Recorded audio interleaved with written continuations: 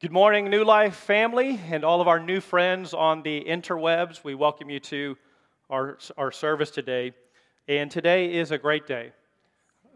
Today is the day that the Lord has made, and because of that, we're going to rejoice, and we're going to be glad in it. And we're excited that you're joining with us. And I just want to start off by just following Pastor Carol's lead. This is a time of seeking God. And before I dive into the Word, I want to pray that God would just help us all during this part of the service. Father, we come to you right now in the name of Jesus, desperate for your presence, desperate for your touch. And Father, I pray for your people right now that you would impart courage into them. Father, there is a word from your word today that you want to impart to us. And I pray, Father, that you would open all of our hearts and minds and our spirit to receive everything that you have for us. And Lord, that we would take that and pass it on to others. Pray this all in Jesus' name. Amen. Pastor Mike Bro tells the following story about his daughter, Jody, when she was in high school and felt called to go to the mission field. She was, in her junior year, she was struggling to find a faith of her own. And she wanted to know in her heart that her faith was her own, that it wasn't her parents'. And she was headed down a very dark road, but as her father tells the story, God was pursuing her down that dark road. And when she came to graduation and she had established her faith, she said to her father, she said, "Dad, I don't feel like God wants me to go to college right now. I feel like that He wants me to take a year off and go to Haiti and work in medical missions." And her dad, Pastor Mike, was like, "Jody, are you sure about this? It's 3,000 miles away from home. It's infested with AIDS." This was about 15 years ago. It's the poorest country in the Western Hemisphere, and it's controlled by voodoo. And she said, I know all that, but I feel like God is calling me to go and help these people. And her father, being the great godly father that he said, "Okay, if you feel like that's God, then we're going to make it happen." And he talks about how one of the hardest days of his life was putting his daughter on the plane to Haiti and not knowing if he would ever communicate with her again. He shares how one night he got an email from Jody, and this is what she wrote. She said, "Dad, tonight has been the most remarkable night of my life. I got called out to a hut to deliver this baby, and Dad, I've only delivered this one, and I was with somebody, and that was when I was with somebody." And she said, "I've never done this on my own. They called me. I'm here in this hut. There's a screaming lady on the floor. I've got a flashlight. I'm 18 years old. I don't know what I'm doing, but I'm here." And to make matters worse, when the pregnancy was happening, one of the leading ladies from the village, who was a voodoo cult leader, walked into the hut and began to speak incantations and curses in Creole over this lady. And she began to put this voodoo oil on her head, and she says that she put some salve on the baby, on the mom's belly as the baby was about to come out, all while chanting and just looking at her with evil intent. And Jody said, I didn't know what to do, so I just began to sing as I was delivering this baby. I just looked back at her, and I knew she didn't understand English, and I just began to sing, "Our God is an awesome God. He reigns from heaven above with wisdom, power, and love. Our God is an awesome God." Jody said that the voodoo lady became completely unglued. She grabbed all of her stuff and ran out of the hut. And Jody wrote, "That night I knew that the baby was going to be born with the blessing of God and not the curse of Satan." But what do you do when you're in a situation that you're not prepared for? Jody Bro found herself in a place where she had no other choice, no other options than to trust God. Life sometimes comes down to pivotal moments when our response will have a huge impact on the outcome. Everyone, regardless of background, regardless of race, regardless of economic status, male or female, everyone can choose how they're going to respond in a given situation. And as followers of Jesus Christ, we are called to respond in faith and not in fear. And listen, it's been an incredible week that is affecting the world in ways that many of us have never seen in our lifetimes. We're in uncharted waters, and there's no playbook. And because of the constant bombardment with bad news and sensational headlines, many people are tempted to just give in and get to full-blown panic. And there is a massive response across the world now to this coronavirus of fear that is very distressing to witness. But know this, there is a massive response by thousands of pastors and churches across the globe who are taking a stand right now. And we want you to know, on behalf of the New Light Church leadership, on behalf of the elders, on behalf of the pastoral team, on behalf of the staff, we are not afraid. We are fired up, we are engaged, we are ready to go, and we are with you. We are in this together. And instead of focusing on the worst case scenarios and feeding our fears, we choose to focus on God's promises and feed our faith. So we're not going to fill you with more conspiracy theories or fake news. Our priority as leaders is to fill you with good news. My hope today is very simple. First, I want to strengthen your faith by focusing on God's goodness, on His character, and on His power. And second, I want to provoke you to love and good works during this season.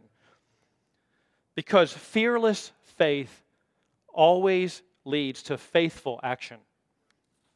My main text today is Psalm 46, and as you're turning there, let's review some of the context. You'll notice in the heading in your Bible that Psalm 46 is attributed to the sons of Korah.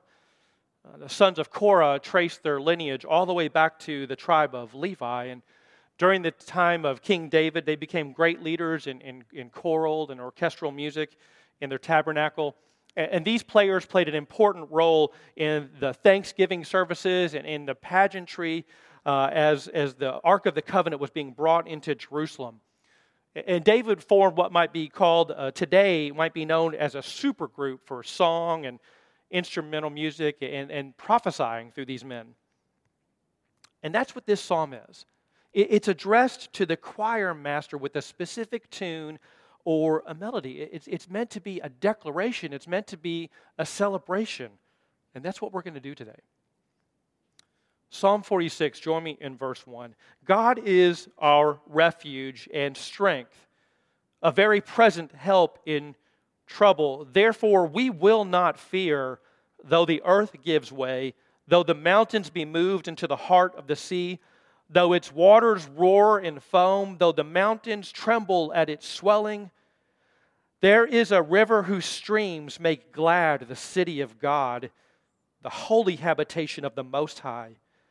God is in the midst of her. She shall not be moved. God will help her when morning dawns. The nations rage, the kingdoms totter. He utters His voice, the earth melts. The Lord of hosts is with us. The God of Jacob is our fortress. Come, behold the works of the Lord, how He has brought desolations on the earth. He makes war cease to the end of the earth. He breaks the bow and shatters the spear. He burns the chariots with fire. Be still and know that I am God.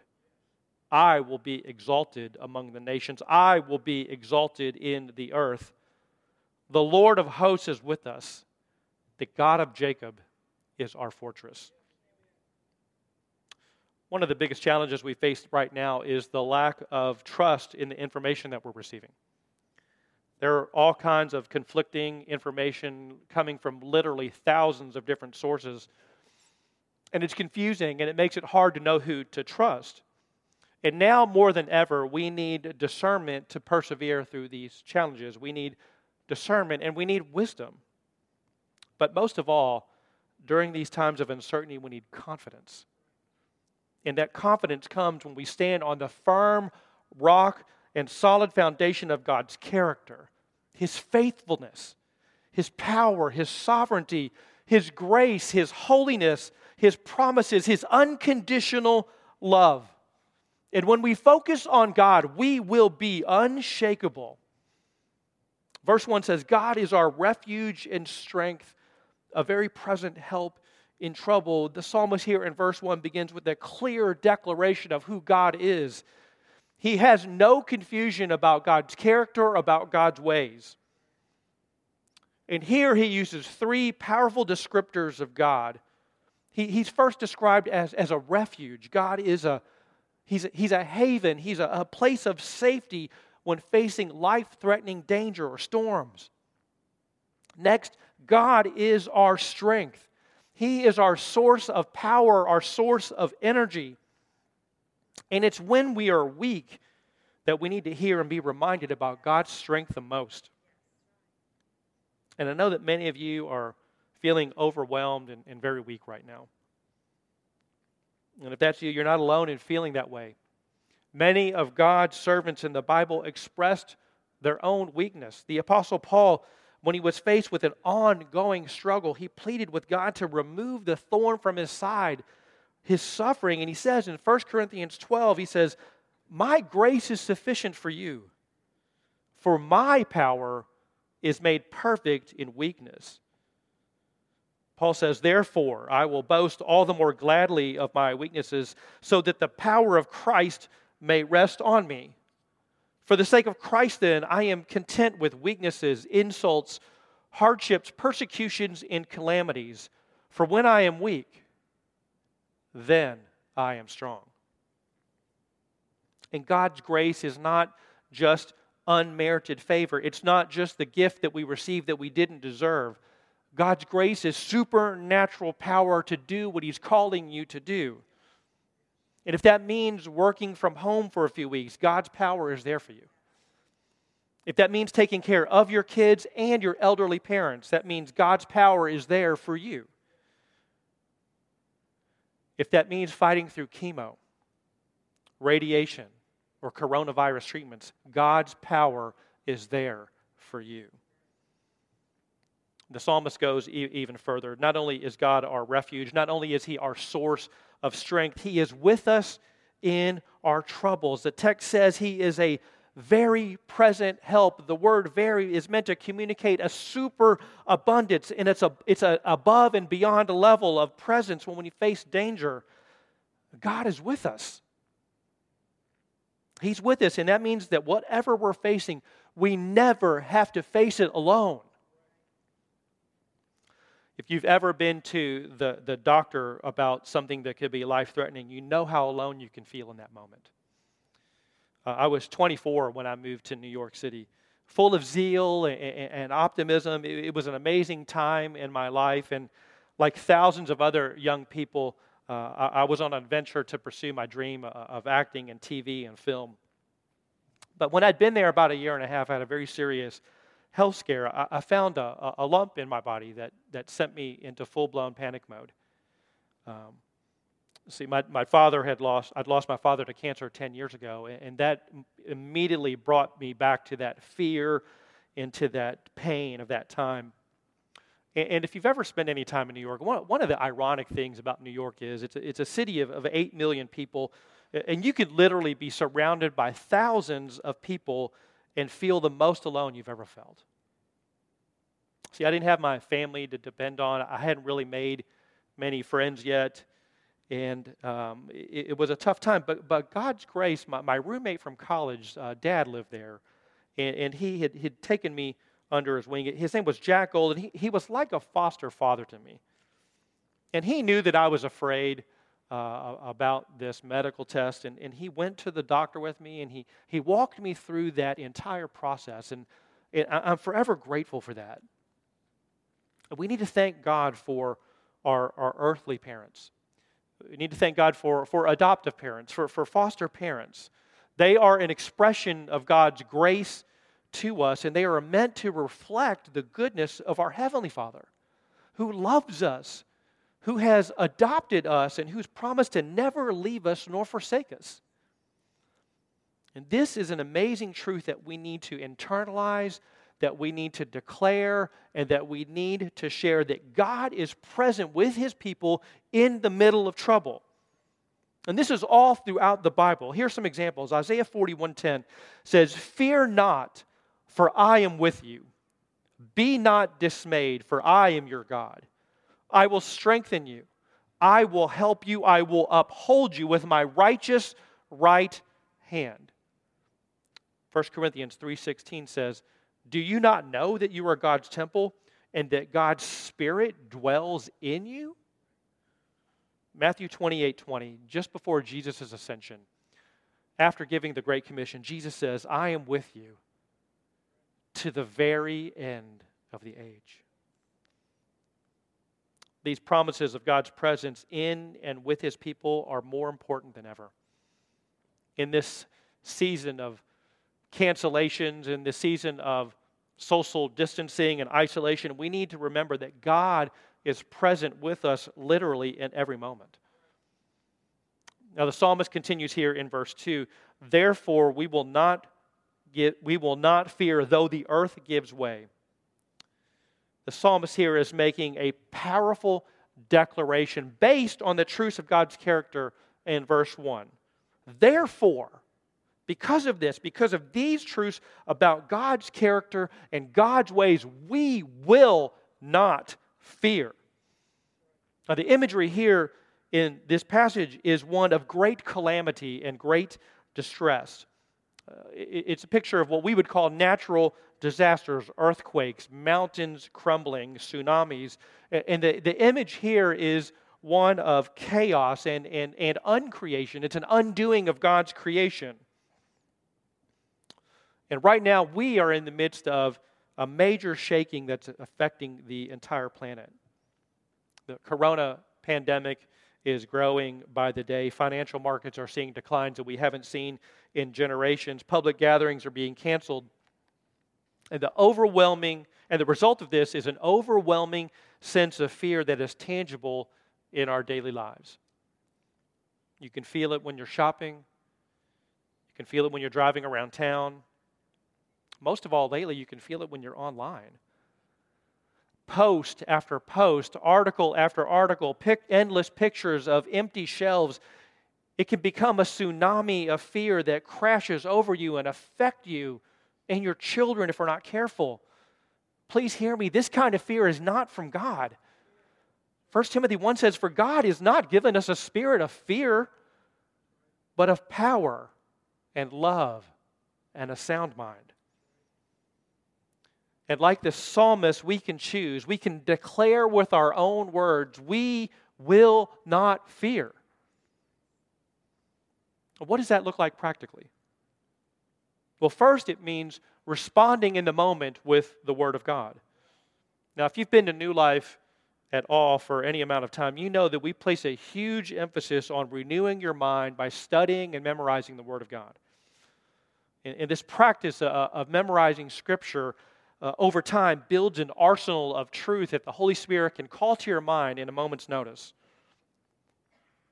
Years ago, I was part of a Bible study that was committed to prayer, verse-by-verse study of the Bible, and to Scripture memory. And it was one of the most fruitful times of growth for me as a Christian. And each week what we would do is we would learn a new verse, and then the next week we'd have to go around the room and recite the verse and the reference in front of each other in the group. And every now and then we'd take, every couple of months we'd do a review session. And that meant you had to recite like the last 8 to 10 verses. And it was a challenging, but listen, that discipline drove God's Word deep into my mind and into my spirit, so that when trouble came, the Holy Spirit would recall those verses to my mind, and I would speak those verses out loud. And it was powerful. It changed my perspective. It boosted my faith, and it often changed me in a way that changed the outcome, oftentimes. See, there's faith-building power in God's Word. There's faith-building power in God's Word. Now, the second way we can respond is choosing what we accept and what we make agreements with. Now, we hear these stories often about, in our phase of life, about teenagers. And we hear stories about how difficult it's going to be and how rebellious your kid is going to be and how distant it's going to be and how hard these years are going to be. But just hang on. You'll make it if you can just hang on and get to the other side of it. And when Becky and I hear these voices and this supposed advice, we get frustrated. And the reason we get frustrated is because people that we care about have made an agreement with a lie that oftentimes becomes a self-fulfilling prophecy. We don't accept that. We refuse to make an agreement with a lie. See, our declaration is that our relationship with our boys during their teenage years can be rich and amazing. And because we believe that, we pursue that. Because whatever you make an agreement with often becomes a stronghold in your life. 2 Corinthians 10 says, Paul, speaking about this topic, he says, we destroy arguments and every lofty opinion raised against the knowledge of God, and take every thought captive to obey Christ. So let me ask you, what are you making agreements with? Is it God's truth or is it worldly wisdom? What are you agreeing with in your marriage? With your children? What are you agreeing with about your health? The psalmist here is giving us an example of making a declaration and a confession of faith in the midst of severe trials. The psalmist moves from confidence in the midst of chaos to comfort in the midst of judgment here in verse 4. There is a river whose streams make glad the city of God, the holy habitation of the Most High. God is in the midst of her. She shall not be moved. God will help her when the morning dawns. The nations rage, the kingdoms totter. He utters his voice, the earth melts. The Lord of hosts is with us. The God of Jacob is our fortress. In this passage, the river of life is a theme here that's represented throughout the Bible. It's there in the beginning in Genesis chapter 2. It's present at the end in Revelation chapter 22. And the river is a metaphor of God's blessing and God's nourishment and God's restoration. And here the psalmist says that this river of blessing will call God's people, the people of God who live in the city of God, Zion, to rejoice. And the reference here to the city of God is meant to communicate here both a present reality for the people of God, but it also points prophetically to the final scenes of the Bible where God will make his ultimate dwelling place with his people.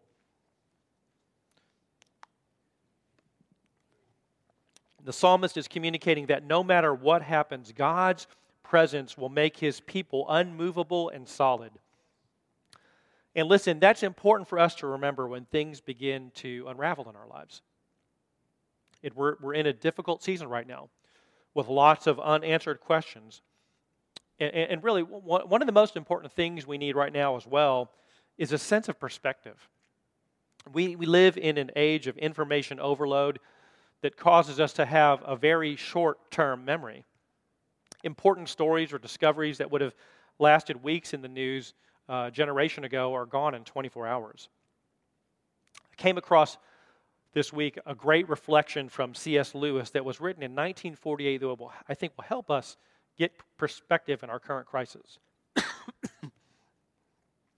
And this was written 3 years after the end of World War II when the fear of atomic weapons were fresh in people's minds. So as I read this, I want you to think with me and replace when you hear the word atomic bomb with coronavirus. This is C.S. Lewis. He says, in one way, we think a great deal too much of the atomic bomb. How are we to live in an atomic age? I'm tempted to reply, why, as you would have lived in the 16th century when the plague visited London almost every year. Or as you would have lived in a Viking age when raiders from Scandinavia might land and cut your throat any night. Or indeed, as you are already living in an age of cancer or an age of syphilis or an age of paralysis, an age of air raids, an age of railway accidents or an age of motor accidents. In other words, do not let us begin by exaggerating the novelty of our situation. Believe me, dear sir or madam, you and all whom you love were already sentenced to death before the atomic bomb was invented. And quite a high percentage of us are going to die in unpleasant ways. We had indeed one very great advantage over our ancestors, anesthetics, but we have that still. It is perfectly ridiculous to go about whimpering and drawing long faces because the scientists have added one more chance of painful and premature death to a world which already bristled with such chances and in which death itself was not a chance at all, but a certainty. The first point is to be made. This is the first point to be made, and the first action to be taken is to pull ourselves together. If we're going to all be destroyed by an atomic bomb, let that bomb, when it comes, find us doing sensible human things, praying, working, teaching, reading, listening to music, bathing the children, chatting to our friends over a game of darts, not huddled together like frightened sheep and thinking about bombs. They may break our bodies, but they need not dominate our minds. That's so good. And I think most of us hearing right now would completely agree that in every situation, in every story about danger, we all have a choice about what we will focus on. Isaiah 26:3 says, "You keep him in perfect peace, whose mind is stayed on you, because he trusts in you." And Psalm 46 verse 6 says that the nations will rage and the kings will be shaken at the sound of God's voice. God has no rivals. There is no kingdom, there is no leader, there is no country that will ever prevail against him or his people. And this is another reference to the presence and the protection of God here. God is our fortress. The Lord of hosts is with us. Here the psalmist uses the phrase the Lord of hosts to refer to God as the warrior king who is the leader of the divine angel armies. This warrior king secures his people. He's described as a fortress in a place of security in a time of war. Fortresses in ancient Israel were ideally built on isolated, elevated places. And the reason for that is you were in a position of strength that allowed you to look down on your enemies and gave you a huge advantage in battle. One of my favorite verses along this line is Proverbs 18:10. It says, "The name of the Lord is a strong tower. The righteous run to it and are safe." That's who God is for his people. It's a powerful metaphor. He's the elevated battle fortress where we go to find strength and security. He's the place we go to get resupplied and find courage for our next battle. Psalm 46, verse 8, "Come, behold the works of the Lord, how he has brought desolations on the earth. He makes wars cease to the end of the earth. He breaks the bow and shatters the spear. He burns the chariots with fire." This is God speaking through the psalmist. "Be still and know that I am God. I will be exalted among the nations. I will be exalted in the earth." The psalmist here in verse 8 invites us to come and behold the works of the Lord. And that term is a poetic way of encouraging God's people to remember and celebrate how he has intervened in their lives throughout their history. It calls to mind God's deliverance during the time of the Exodus out of slavery in Egypt. It calls to mind God's supernatural provision and leadership in the wilderness. It calls to mind countless miraculous victories in battle. This is our God. This is our spiritual heritage. We are the children of the Most High God, the God who will silence and defeat all of his enemies, and he will make all wars cease. God, speaking through the psalmist in verse 10, says, "Be still and know that I am God. I will be exalted among the nations. I will be exalted in the earth." And I think sometimes when we hear this voice, we sometimes think God is being calm and gentle. It's like, just be still, relax, and know that I'm God. But I think these words could better be translated as a forceful command to stop, to cease and to desist. Be still. God is saying, stop striving. Stop trying to do things in your own strength. Stop and know. Stop and experience that I am God. We can close schools. We can restrict travel. We can practice social distancing, and all these things are wise and proper things to do, but only God can heal. Only God can rescue. Only God can deliver. He alone is God.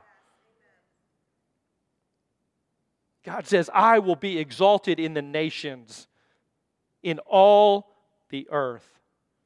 God says, when I step in to protect my people from their enemies, I will cause all conflict and rebellion to cease, and I will get the glory.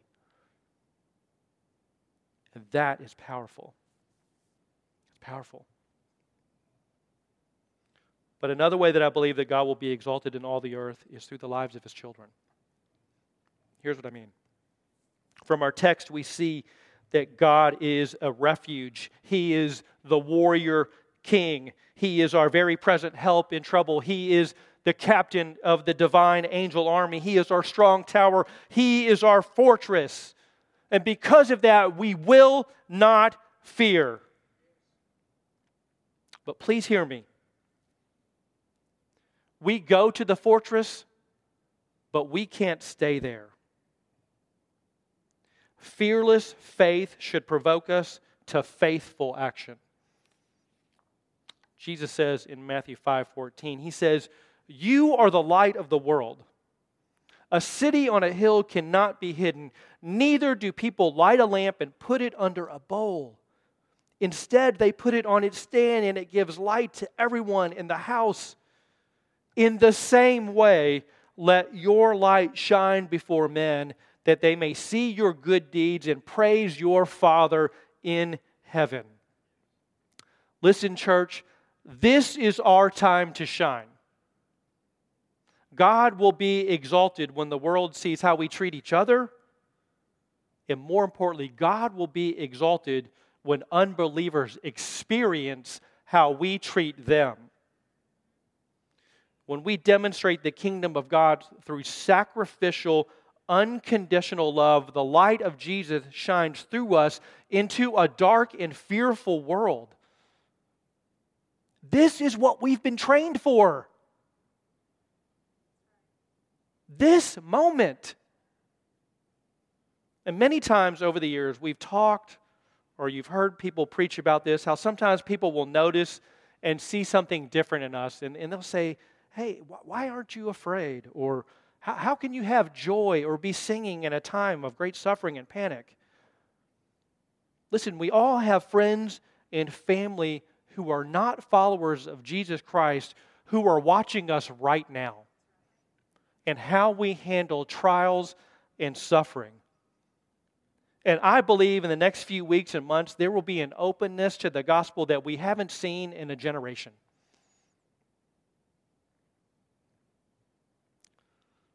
At the Last Supper, Jesus told His disciples how the world would know who He was. John 13:34, Jesus says, "A new commandment I give to you, that you love one another. Just as I have loved you, you are also to love one another. By this all people will know that you are my disciples, if you have love for one another." What does that look like practically? Here's some things that we can start doing today. First, if you're going to the store, if you're going to Costco or Sam's or Kroger, don't hoard basic necessities. Please only take what you need. That's loving your neighbor. Here's another thing you can do. You can support local businesses.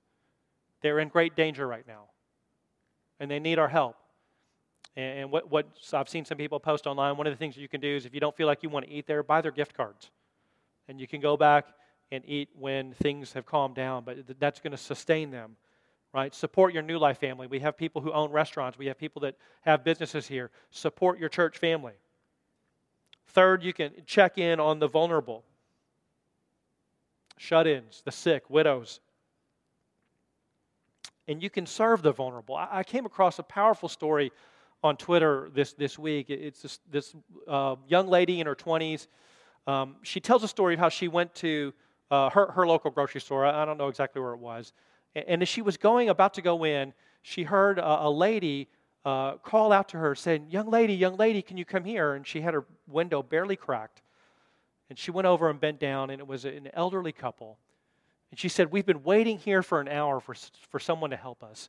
We're terrified to go in there. Would you go get us some groceries? And she gave her a $100 bill. And the lady did that. It's an incredible act of kindness. We can do that. In fact, we've been talking with YWAM Louisville and Andy Landers, and they are looking for ways to activate YWAMers while they're here to help the most vulnerable, whether it's at New Life or in the city. And we have an amazing opportunity right now to activate our church to love each other and to love our city. And now, more than ever, we get to show the world that the church is not a building. Okay? The church is not programs. The church is not events. The church has always been, first and foremost, a people, a family, a body that give life to each other and to a lost and dying world. And one of the most inspiring examples of this is happening in Wuhan, China, which is the epicenter, the origin of the coronavirus outbreak. I read this past week that back in February, there was a New York Times correspondent, Chris Buckley, who was reporting on the ground ever since everything got locked down. And he tweeted that despite the apocalyptic feel in this mega city in quarantine, he said he was surprised to encounter Christian evangelists who were on the streets handing out leaflets packaged together with face masks. Here in the midst of the horror of Wuhan, our brothers and sisters in Christ are meeting practical needs and sharing the gospel. And listen, there are countless stories of people coming to Christ. Because listen, faith that is strengthened in the fortress of God is faith that should activate us to love our neighbors. One last story, and I'll close. William Booth was born on April 10th, 1829, in Nottingham, England. He went on to be a Methodist preacher and evangelist, and he believed that the gospel of Jesus Christ not only transformed individuals, but it would affect society, specifically in how we treated the most vulnerable. He believed that Christians should seek to meet both spiritual as well as physical needs.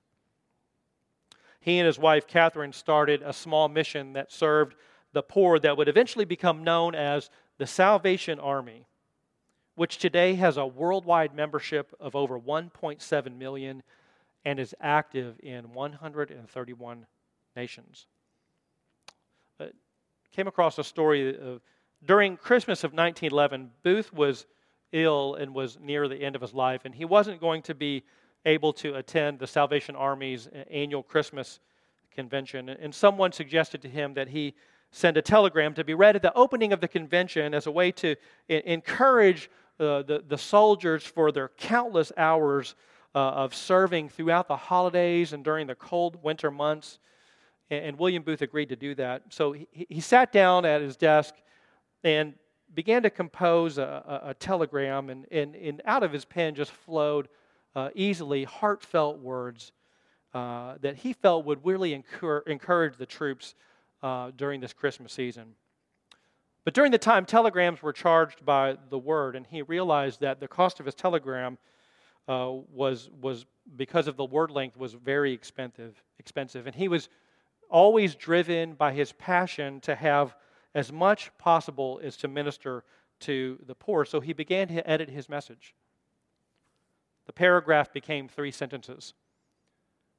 Then the paragraph became 1 sentence. Booth kept writing and editing, struggling to summarize his yearly charge into 3 words. And at 3 words, it was still too many. Finally, he decided to send 1 word. He searched his mind and reviewed his years of ministry and seeking the 1 word that would summarize his mission, his life, and what the Salvation Army was all about. And 1 word that would encourage the soldiers to continue on.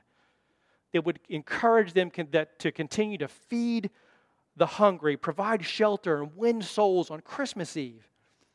And when the thousands of delegates met in London, the moderator announced that Booth would not be present because of his failing health.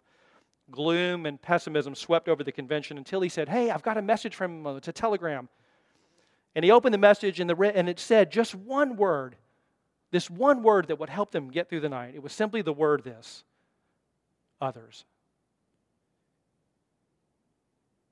What was born in Boo's heart after seeing the homeless became a lifetime of service to others.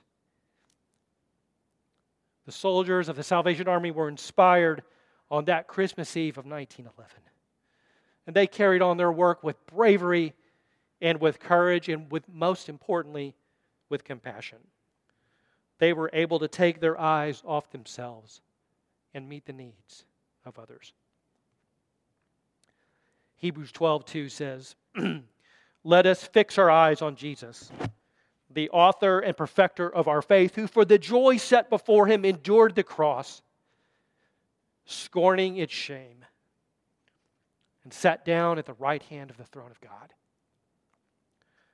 If you're having trouble turning your eyes away from bad news, look to Jesus, who joyfully purchased your redemption on the cross. If you're struggling with fear today, look to Jesus, who was faithful to the very end. Today, in the midst of great fear, God is calling us to carry on our work with great bravery, with great courage, and great compassion. God is calling on New Life Church to respond in faith instead of fear. But listen, to do that, we're going to have to leave the security of our fortress. Because fearless faith always leads to faithful action.